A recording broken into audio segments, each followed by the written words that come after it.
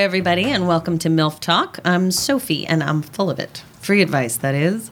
My name is Sophie Venable, and I'm a psychologist, life coach, author, and mother of two. MILF stands for Make Your Life Fabulous, and we like to talk about anything here, from parenting and money issues to sex and dating. And today's guest might just bring up a little bit of all of that. My lovely guest today is an MFT, that's marriage and family therapist, for those of you who don't know, who specializes in sex therapy and is currently working toward becoming a certified sex therapist through AASECT, which basically means she's working her ass off, people. It sounds too busy. She's really busy, okay? Yep. Please welcome, ladies and gentlemen, Shireen Harari. Yay! Thank you. Ow! Thank you for being here. Thank you. And once again, we have in the peanut gallery the guy that likes to just come and hang and chat with the ladies. Hi. Ladies and gentlemen, the charming and talented Todd Anderson. Woo! Hi, ladies. All right. How's it going? We're so glad you're here, Todd. Oh, thanks for having It's me. always nice to have you here. Yeah, I'm excited to be here. Anthony's here too. You know? Yeah. Hey, Anthony. Another boy. Another boy. It's nice to have boys in the house. Yeah. Yes. So Shireen, Yes. tell us about sex therapy. Actually, did I say Hariri or did I say Harari? Whatever I don't know. Whatever it is, it's Hariri. It's Hariri. Okay. Yeah. all Because I don't good. remember. Yeah. Anyway, It's all good. what is sex therapy and who needs it? Well, from a sex Take your time. therapy perspective, everybody needs it on some level because we all have some relationship with sex. Right? Well, that is true. Yeah. Yes. I saw an episode of Simon and Simon when I was a kid where AJ had a sex therapist and she had sex with him. Is that how it works? No, that's okay. not what's supposed to happen, in fact. That's what happened on Simon and Simon, though. That no, sounds that like might have been a in the breach 80s. of ethics. Sounds like the 80s. Yeah, no. Or the 70s. Or the maybe, 70s. Yes, if That's that was the actually heyday, certainly. Right. Yeah. So we'll get to that later. Yeah. But okay, because we don't want to confuse people. No, I would, I think that one of the reasons I used to hate the term life coach a lot, but in a way I prefer it now because, well, one, I'm not an MFT, so I can't legally call myself that, two, because there's a little less stigma around it, and I think that sometimes couples, whether it's about money or parenting or sex or whatever, they feel that it's some grand, horrible statement about their relationship that they might need counseling, that they might need a therapist, a third party to sort of help them sort through things. And I would love to, educate people about that and let them know what the process is really like. The fact that it's most couples going into therapy are already done. They go too late. There's already Absolutely. one person that's done. I mean, wouldn't you say that absolutely true. 80%, if not more, Yeah. like by the time you get there, they're already It's hard like, to fix it. Yeah. So people are using therapy as a last-ditch As a last-ditch effort Exactly. instead of sort of a tool that can be used throughout their relationship that they have to go back to that can really, help them communicate. So I'd love for people to really understand what it means or why somebody might choose somebody that specializes in sex therapy or, when that would be the go-to choice. Yeah. So I think a lot of times people go to a regular therapist and assume that they're not going to be able to talk about sex at all. So many regular therapists are like not willing, I guess, to say certain words and talk about certain things. And by the time Penis, vagina. vagina, Really? get it out of Therapists the don't way. talk about sex? Like, a lot of when I see somebody, when I get a client, a lot of times they've said, I tried to talk about this with my therapist, but she got really squeamish. And so I just... really? Yeah. That doesn't sound professional at all. Just That- like all professions, they come in all... They do. Yeah. They do. And so, I think there's such a need for somebody to be a sex therapist. And when that couple or individual walks into the room, they know that this person is going to be okay with pretty much anything they say. Right. And that includes anything from my penis isn't working to I want to be spanked really hard and my partner doesn't want to do that. Or I like this other thing that my partner doesn't like, or whatever it is. A lot of times they will come in and say, my therapist is like, we never talked about sex, and I saw my therapist for 5 years. Oh, Yeah. wow. Yeah. Yeah. So yeah, And that was- your response is the same as if they said I want to go rock climbing and my partner doesn't, and you could just Yeah. talk about it and say, Yeah. well, so how do you feel about that? And what are you afraid Yeah. of? And what are you concerned about? Yeah. Yeah. It's a non-issue for a sex therapist typically. I mean, obviously everybody's got their stuff, but Sure. when somebody goes through this process and is interested in helping people with sex, we've already gotten to a point where it's almost like penis and vagina or whatever. It's just another bunch of words, Right. Another bunch of topics. Yeah, I worked with So- I worked with a client when I was interning who was in there court ordered for molestation, and I had to. He was it was actually going really well, but for me, I felt personally that I had to split off, internally to be in the room with him, and I just didn't feel like it was healthy for me. So I had to. I had to transfer him to another therapist. I mean, I think we all have our limits, Yeah. at a certain point. Yeah. But I wish I could have, helped him more, I suppose. But I just think it's important to know your limits. So Yeah. somebody who decides to go into sex therapy, you've done extra work, and you've definitely decided that you are okay with being in the room and talking about these things. So somebody Yeah. can really feel safe with you. One would hope. I mean, we try to go through as much training as possible, especially when we get certified. We know that there's the standard of training that we now have. A lot of people can call themselves a sex therapist without that training, but Right. you can say anything you want to say. But What is the additional training that sex therapists go through? the additional training I go through and most certified sex therapists go through is something through this organization called ASECT, the American Association of Certified, whatever it is, sex expert, sex something educators, sex educator. counselors, and therapists. That's it. And it's actually looked it up. very good. Bravo, better than I did.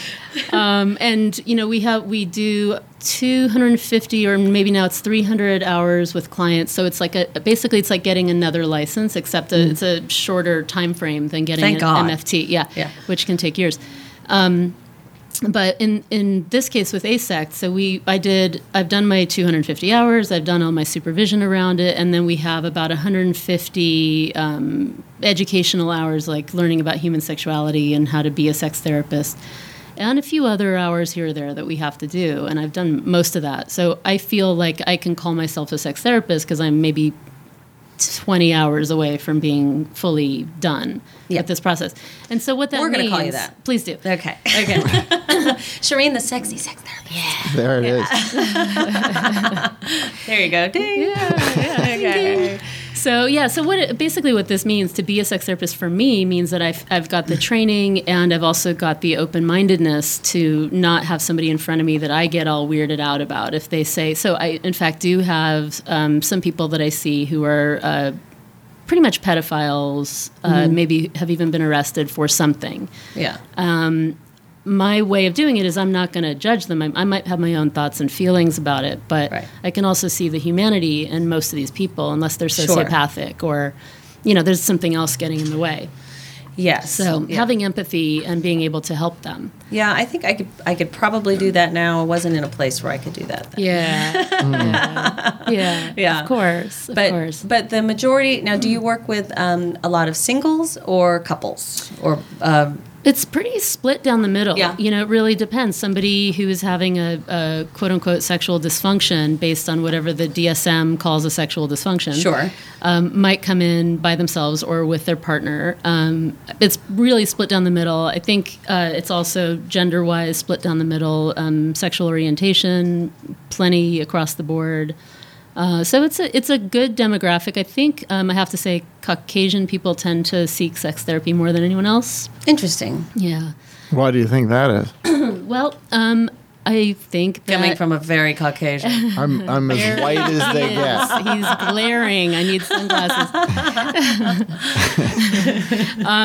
So I think that there's a trust factor in other cultures. I think that plenty of other cultures have non-Caucasian cultures have difficulty opening up, and feeling safe. Yes. But, whoever comes in, and we talk very openly. They're expecting me to know what I'm talking about. They're expecting to be able to say words like penis and vagina and sex and, the F-bomb and things like that. Right.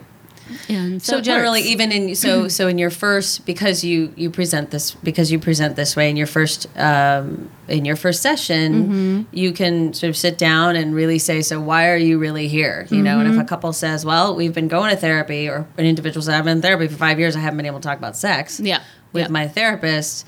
You might as well just go right into that piece of it, you know? Yeah, dive right in. Dive right in. so to speak. Yes. Yeah, and serene. And so when people come in, they tend to be very tense because everyone they've tried to talk about this with has been very tense with them. And Sure. my thing, and I think a lot of sex therapists, we really want people to feel comfortable, and we normalize the conversation about sex. And hey, okay, just asking these questions. Sometimes you know that they're skittish. You have to kind of say, if ever I say something that feels a little bit too violating or too far for you, please let me know. I'll dial it back. But generally speaking, they know that they can say whatever, and they're not going to be judged. And I really like that for them, as well as for myself. Right, because you're a loving and empathetic, compassionate person. You're doing this to help people have a better quality of life. Yeah. Right? Because like we've talked about in the last episode, it's been a little while since we talked about it, but Todd, Aaron, and you and I were talking about couples and being able to talk about what you want sexually and really feeling safe. And there was a piece, because we sort of got distracted. I don't know how. What? But there was a piece of that we didn't get to the other side of. There was one side of the coin where I said, well, because you said, well, what if you want something that your partner just doesn't want, and it's, well, sometimes that can drive you apart, sometimes it can, sometimes it can, but the flip side of it too is sometimes just being able to say it or talk about it or know that it's okay that you think it can increase your internal freedom and your feeling of intimacy so much that you don't even have to act on it. There are sometimes, like a very simple example would be if a guy, really wants to have a threesome and his wife is like, that is never Imagine happening. a guy wanting to have a threesome. I know. It's Never happens. shocking. Never Never happens. happens. You mean with two women, right? That's what you mean. 2 women or 2 men, whatever. But some guys are. Hey, guys are bi-curious. They're a bit. Nobody talks about it. And I don't want to talk about that. okay, well, we won't. Anthony, do you want to talk about that? No. Okay, good. So simple example. However, if he can even get to the point with his wife where it's okay to even talk about it in bed or fantasize about it or, notice other women or whatever, they may never, ever have a threesome. But it may be fun to talk about, and there may be a level of internal freedom there that creates more intimacy between the two of them, right? Absolutely. And so, that was the other side of it. I didn't want to just leave people with, and by the way, if your spouse doesn't want to do that, you're probably done. Right. That's not, the final answer. Right. So I'd be curious. I mean, if you have any, interesting kind of real simple examples of what a couple might come up with, or, what can be the most real complicated, because I would imagine you have to work with their doctors too in some cases. Sometimes, right? Yeah. I mean, as far as that part goes, depending on what's going on, usually they come to me already having ruled out something medical. Okay, if they haven't, if a man comes in with a erectile dysfunction-y sort of thing, I might send him to a urologist to get checked out. And he'll still come back, yeah, you're clear. Everything's fine. Yeah, everything's fine. It's all in your head. But typically, I have a couple right now that I'm seeing who came in because a couple years ago, he had mentioned that he wanted to expand the relationship a little bit and maybe play with others, bring in another couple, swing. And she basically was having none of it, but she didn't say anything about it. So 2 years pass, she did some things, she didn't like it. Oh, so they went forward with it. They went forward with it. Okay. Oh. But she didn't say anything like, I'm monogamous, I don't want to do this. So it really, really spiraled. And by the time they got to me, they were, it's savable. But, the part of the problem is that she just was too scared, I think, or too upset or whatever it was to share her truth and be authentic and be intimate with him, which is really what he was looking for and what she's looking for. She just didn't understand how to do that. So part of our therapy is that would be communication. tricky. Yeah. That would be. Yeah. So that kind of thing actually happens a lot in various forms where one of them wants to expand into some form of non-monogamy and the other one is totally scared to say no, but does it, and then it just goes awry in various ways. It's very at least for who I see, it's very common. Interesting. Yeah, that would be. Yeah, that's interesting that one side of the couple can come and say, this is something that I'm interested in. I wonder, was she a good actress, or did he just choose not to tune in to what was going on with her? And I guess that would be probably her resentment is sort of, you didn't read my mind. Yeah. Well, and it sounds I like could she see. said yes initially because she was afraid of what we talked about in the last podcast Right. of having a rift in the relationship if she wasn't If she cool wasn't. with that sort of thing. Yeah, and if she can understand that in our therapy, part of this is saying, well, the rift is going to happen. It's just going to happen differently and more slowly if you don't communicate, and you're going to feel awful about your relationship. Well, yeah, then you're literally having sex you don't want to have. Yeah, You absolutely. know, and then you can't unring that bell. Yeah, That's really, planned non-monogamy, like what you're talking about here, can really work for some couples. it can. But if you don't speak up, the reality of what's going to happen is that you're going to be having sex with other people. Okay, let's say the woman, is the one Let's that's say. not want to do it. 'Cause, you're going to be having men on top of you that you don't want on top of you. Exactly. Or even if you do, you're not sure why you don't want. Like even if you're attracted to them, you're not in that experience, Yeah. and that's awful. Yes. Awful. Yes. And I don't think your partner really wants that for you. So you One would need hope to not. speak One would hope not. Well, I mean, if your partner needs to get laid so badly that they are really willing to kind of throw you under the bus, so to speak, that way, there's way bigger problems in the relationship. That's true. And that happens too. That happens too. I'm sure. Definitely. But wow, I mean, that's pretty intense. You It know? is, it That's is. a lot to untangle. That's It's a lot to untangle, and especially, a lot of times stuff has really happened. So she's been, maybe it's not swinging, maybe it's kink, maybe it's whatever, Right. But she's been doing something she didn't like. She's been getting more and more tense in her body. She's been becoming more and more resentful, more and more shut down. He's noticing something's wrong. He's trying to overcompensate by doing more of this thing that he thought would fix it to begin with. Oh. And then Interesting. Now her body is in a place where she's starting to feel a trauma response, and Yeah. that could be whatever it is. Sometimes it ends up being genital pain, vaginismus, where her whole body is just so shut down reflexively that now we're also dealing with having to reverse the effects of that. Wow. Yeah. So, my hope is always that people maybe find me online before it gets too bad, or find a person to talk to before it gets too bad. But really, a lot of this has to do with a lack of maybe self-esteem or skills in communication or willingness. Absolutely. If a person didn't have parents that helped them be able to say safely, hey, I like this, I don't like this, makes me feel uncomfortable, then they don't have the tools, And let's say it's a woman who's in that position, and by the way, it's not always a woman. It's often I would flipped. imagine it would Yeah. be flipped also, because men Yeah. would be very territorial of their woman. It Who, could be. Yeah, Could be. Yeah. Could be. Yeah, that's what I mean. Yeah. They could be very like, It can happen. wait a minute. Yeah. So I don't care how many women I get to screw. This is not okay with me. This feels weird. It's okay for me, but not for you. Yeah.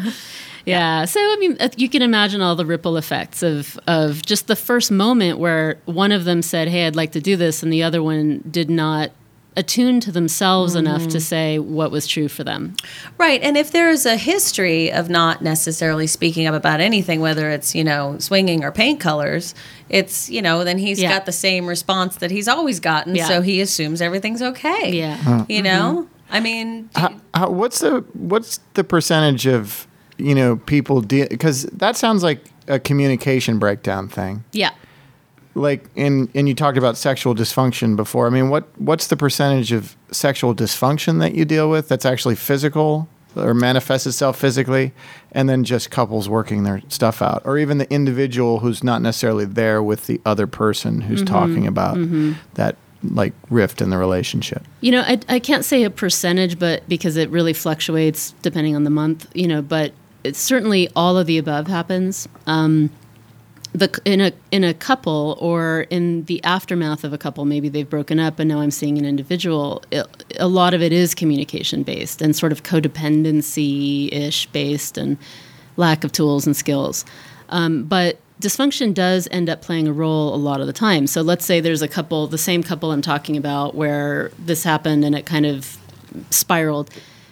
By the time I see them, sexual dysfunction, so she might have the vaginismus, she might have genital pain.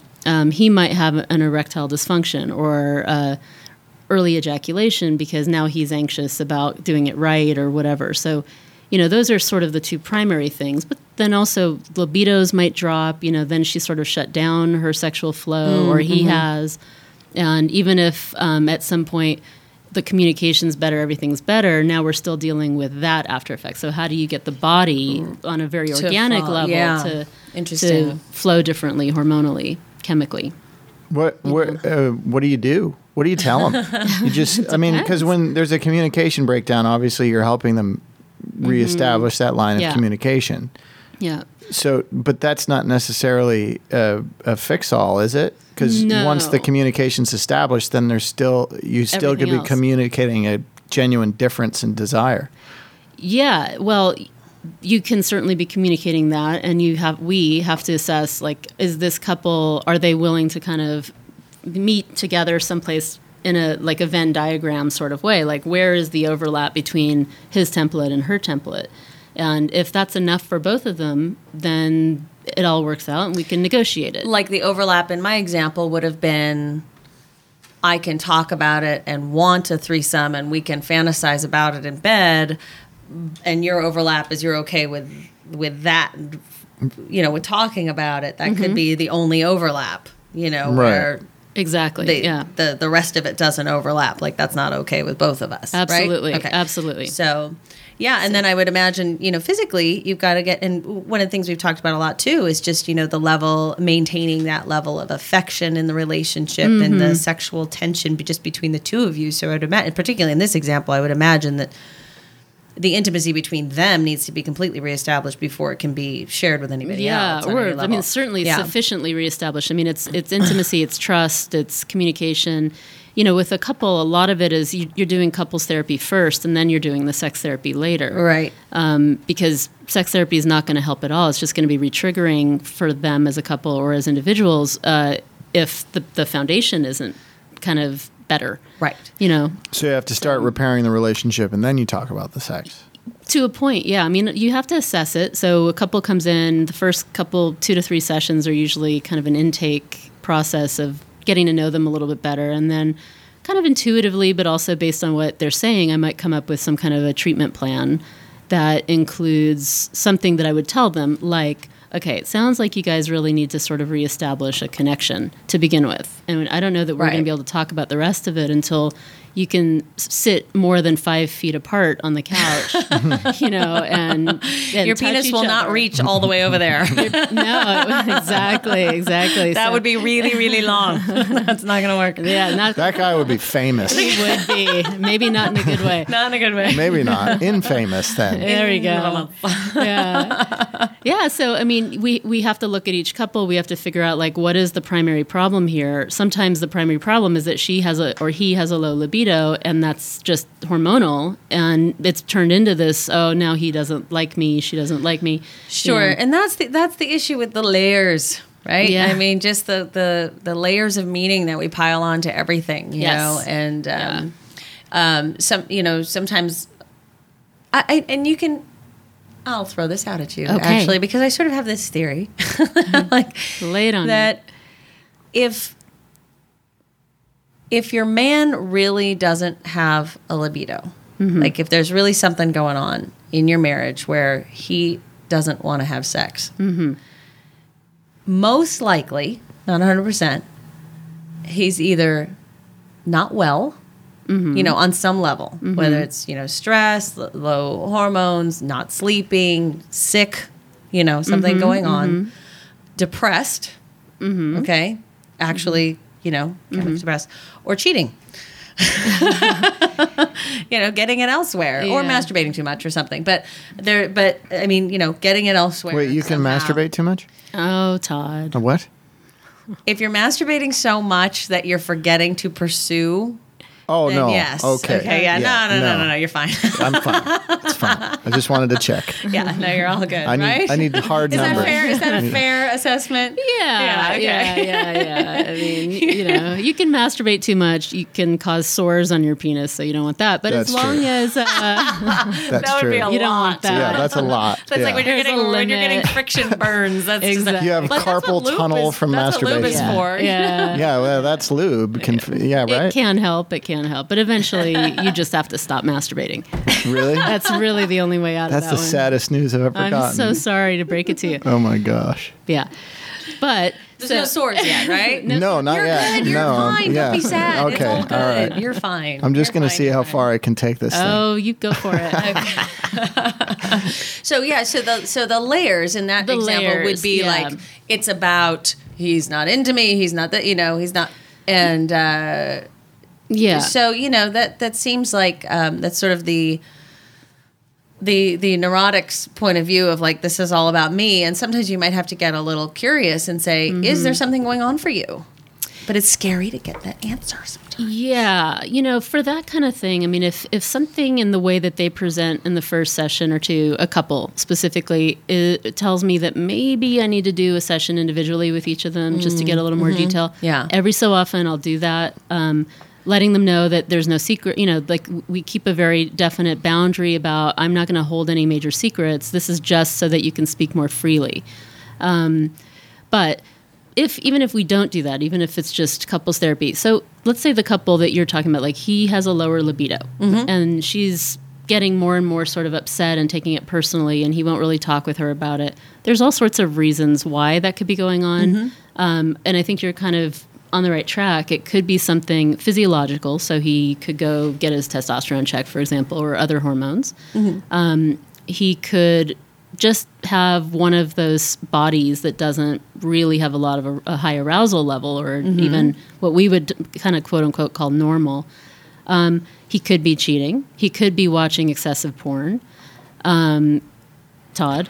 You mean, how do you mean excessive? You mean the kind of been porn over or the this. time the porn lasts? What are you, Is it the Quantity. length? Is Oh, it you're the talking about length quantity of the porn or the much. genre? segment, or is it the genre? Okay. The Is it genre, the intensity. The genre can matter too. Yeah, the genre. I would it imagine could. so. Yeah, if their sex life has traditionally been, or what she wants is something more vanilla, and he's watching super kinky stuff, then he's just not being turned on by whatever it is that she is willing to do. Right.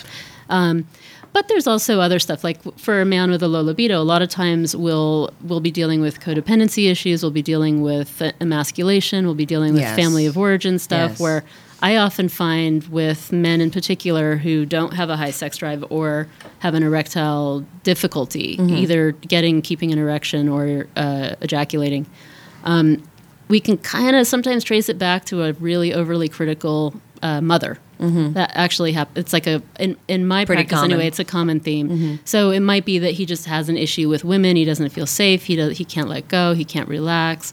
Sometimes it's because he has like ADD and he can't focus. I mean, there's all sorts of there's a Interesting, long yeah. list of reasons Yeah. why that could be. And part of my job is to know that list pretty well and assess for it in the first few sessions, Yeah. but over time also. How often is it religious upbringing? That actually, for women more than men. Really? Yeah. Really? That's interesting. Yeah. Really? Yeah. Do you know why? Well, I think that for women, because just to be really blunt, in a lot of religious households and cultures, virginity until marriage is a really big deal. Oh, of course. Oh, that makes And sense, yeah. and virginity is much more easily checked and discovered on the wedding night for women versus for men. So, Right. unless she's going to get a surgery to repair her hymen, he will know if she hasn't. Yeah, that does happen. So she's. I know. Did your vagina just clench? Hold on, I need Super glad I don't have a vagina right now. I'm so happy for you. So she. A lot of times I'll get, in particular, Middle Eastern women who come in having been virgins until marriage, having been told they would be considered a slut if they had any extramarital sex prior to their wedding night. But there's no on-off switch here, right? So they get this negative message, they go to have sex, it's painful because they're terrified that they're going to be bad and maybe God will, shun them or something, whatever their particular religious upbringing was. And then we're dealing with, like, how do you integrate sexuality sacredly Right, with religion? Right. So that happens a lot. It does happen with men as well. So I don't want to just say it's all women. It's Right. just that there's this additional layer, I think, for women that has to do with the virginity specifically and the That makes sense. slut shaming kind of stuff. Right. Do you find that for men, some of it has to do with their image of their wife and how they're allowed to? Oh, like a virgin whore complex thing? Yeah, well, yeah, like sort of, we're married, and so it's okay to have sex now, and but it can't be too slutty, like it can't be too nasty. Yeah, yeah. Or Sure, I think that comes up. Yeah. Although the Madonna probably not whore enough to end thing up in is- the therapist's office. Yeah, I mean, obviously there's all sorts of incarnations Yeah. of this, so I'm really overgeneralizing when I Yeah. say that, typically he would actually love her to be more wild in bed as soon as they're married. Yeah. But, Well, in this example, sure. In this example, or in Like, these isn't examples. this great, for both of us? But Yeah. are there a lot of examples of, the opposite? That Madonna whore thing? I mean, how often Sure. does that happen? It happens all the time. It's so ingrained in our society, culturally, religiously. It's a really common theme. You can look at it in all sorts of ways. The dynamic, the duality of that. So there's this extreme and that extreme, Madonna versus whore. You can look at it as like love versus lust. You can look at, there's like this big gap between these two things, and a lot of especially religious, but not just religious communities, there is a huge difference between loving someone and what the responsibility of love is versus lust. Yes. And in love, there's very little space for hotness and desire a lot of the time. Which is tragic. religiously. It is. Yeah, tragic. why I is think that? it would be Just- it's just a amazing if more religious- women walked into your office or my office and said, I want to, untangle this Madonna whore thing for myself. Because once you do it for yourself, then whatever. You're Yeah. gonna, Right. Yeah. then whatever. Then you'll just find a different kind of guy. Yeah, If yeah. somebody said, like, I really want to be able to address this with somebody that can really help me sort of untangle these two things, because Yeah. I am a good person. I am a loving person. And I'm also, somebody who wants to be nasty in bed. And I want to do that with the man that I love. So Yeah. how do I integrate these two things? Is it that those things need to be compartmentalized, or they do need to be integrated? What is the way of handling that? Ideally speaking, everything would be integrated. Okay. Yeah, compartmentalizing that stuff. I mean, certainly for some people, you can look Madonna-ish outside of the bedroom, and when you walk into the bedroom, the horror can come out. But really, what you're asking for is for the horror, quote unquote, to be within her wherever she goes. And typically, even if there's this complex, the Madonna horror complex, you're still looking at a man, say, who wants his wife to look at him a certain way outside of the bedroom, to kind of flirt with him, tease him, remind him that he's got the hot woman that he's going to go into the bedroom with and have this great wild sex.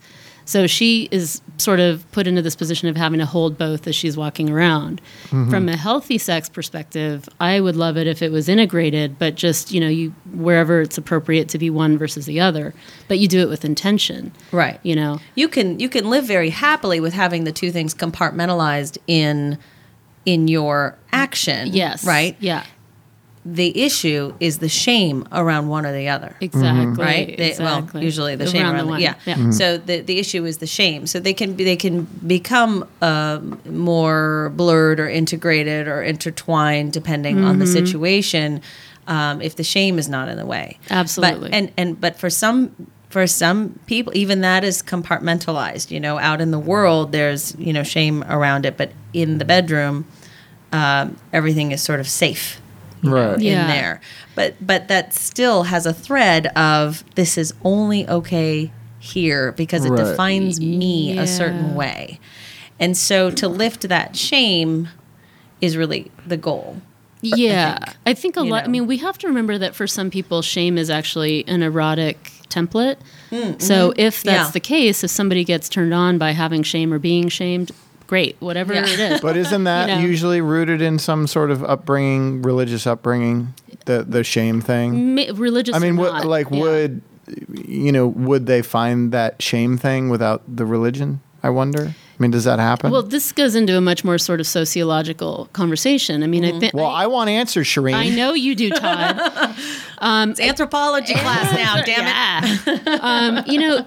If we can really, really simplify this and say that our society, more or less, most of this planet is shame-based in some way. You know, Yeah. and the thing about shame, it was important to recognize this. All of these emotions that we have, shame included, anger, whatever, these are the emotions we have. This is what's in the human body, in the human brain, and we have them, and what are we going to do with them? We can do it in a more healthy way, we can do it in a toxic way. So what is shame about? What is guilt about? These are the things that we're supposed to feel when we do something that hurts another person, that is mean or cruel or whatever. And we're supposed to feel kind of bad for the thing that we did. But we're not supposed to feel bad about ourselves because we are. For who we are. And, part of working with people who have this sort of cultural religious upbringing that super shames them for being sexual is to say, okay, from that perspective, what do you really think God wanted when he created you? He gave you sexuality. He gave you orgasm, in most cases. He gave you these parts that are supposed to interlock a certain way, assuming we're talking heterosexual, and helping someone understand that whatever the story was that they heard about their sexuality growing up, that maybe they need to kind of back it up a little bit and think about what God would want for them. Or what their What own about- truth is. Well, but Yeah. the thing about it is that But when you're you're talking honoring- religiously, yeah, you're it's honoring a that different part of it for them, exactly, absolutely. exactly. So Yeah. it's from my perspective, I would want them to be the primary decision maker in their own psyche. But that's not always going to be possible for them because they have chosen, for upbringing or not, to be riding shotgun basically with God and whatever Yeah. they've decided that means to them. Right, and You they know? need to be able to integrate that into their own psyche to make that okay, so Yeah. that they can integrate their sex life as part of their whole human experience and their whole experience in a spiritual way Yeah. as well. And what? Yep. But what about people who have lost their religion, but still have those residual problems Well, we talk about because that. of upbringing? Yeah, but how do you handle those? Because you're talking about integrating your spirituality and sexuality, and that's cool. But what if you don't have that spirituality, but you still have these lingering? I'm not trying to get free therapy, Shireen. Don't look at me like Don't that. look at me like that. I think. Well, okay. You have to then honor that piece of it, right? Yeah. You have to then go. Yeah, down that one of the path. core things about therapy, just typically, is we try to meet people more or less where they are. So if someone, say, comes in and has maybe lost a connection with religion and is still working with shame-based issues, we have to talk about what that means to them, why, where did it come from? You do as much uncovering of it as you can and sort of help them see connections. What you actually do to help them overcome it really depends on them. This is a great sort of overview to say someone comes in, they've kind of decided not to be religious, but they were brought up with the same sort of shame and guilt that whatever their family's religion was gave them. So, it's a long conversation. These are sort of deeply rooted neural pathways that we're talking about. Yeah. But I try, and I think most sex therapists try to be really open about that and say, okay, well, you have deeply rooted neural pathways that you're trying to rewire. I might give them the example of like some water, drops of water running down the side of a rock. And over time, they sort of etch into the rock this specific pathway. But that doesn't mean that you can't change the path of that water, And the brain's neuroplasticity actually allows for a lot of changing of patterns. So we have to kind of say, okay, there's this goal. You're walking in here because you want to have a healthier relationship with sex. You don't want to feel shame. You want to feel open and free, or whatever it is that this person's goal is. I would say, okay, well, so what we're dealing with is a lot of wiring and a lot of need to rewire. Where did you come from? Where do you want to go? And how do we make that change? And then I might give them all sorts of little tools and tasks and whatever that they can do at home, exercises, reading, breathing exercises, meditation, whatever. It really depends on the situation. Yeah. So I think the thing to remember there too, for anybody who's married and wondering why their sex life didn't magically work perfectly. So, you have your own set of neural pathways, and so does your spouse. Exactly. And now you're trying to mix them up. Yep. And we don't do a lot when we're in our 20s and dating of trying to really understand, what's a little further behind the door there. And so, because it all just kind of works, like in the beginning, and then as time goes by, you're creating more intimacy, and you're going sort of further and further into the layers. And what I want to do now is I want to wrap up this episode, and then we're going to do a part 2. And we can talk about some more more specific issues. We can get into some of the fun stuff. And this hasn't been fun. This has been fun. So thank you for listening. That's just this episode for right now. You can find me on Facebook as Sophie Venable. You can follow an occasional tweet on Twitter at MILF Talk. And actually, if you want some good old-fashioned advice and inspiration, my book will be available by the time that this airs on Amazon.com, and it's called MILF 101. Can't wait. So thank you for listening.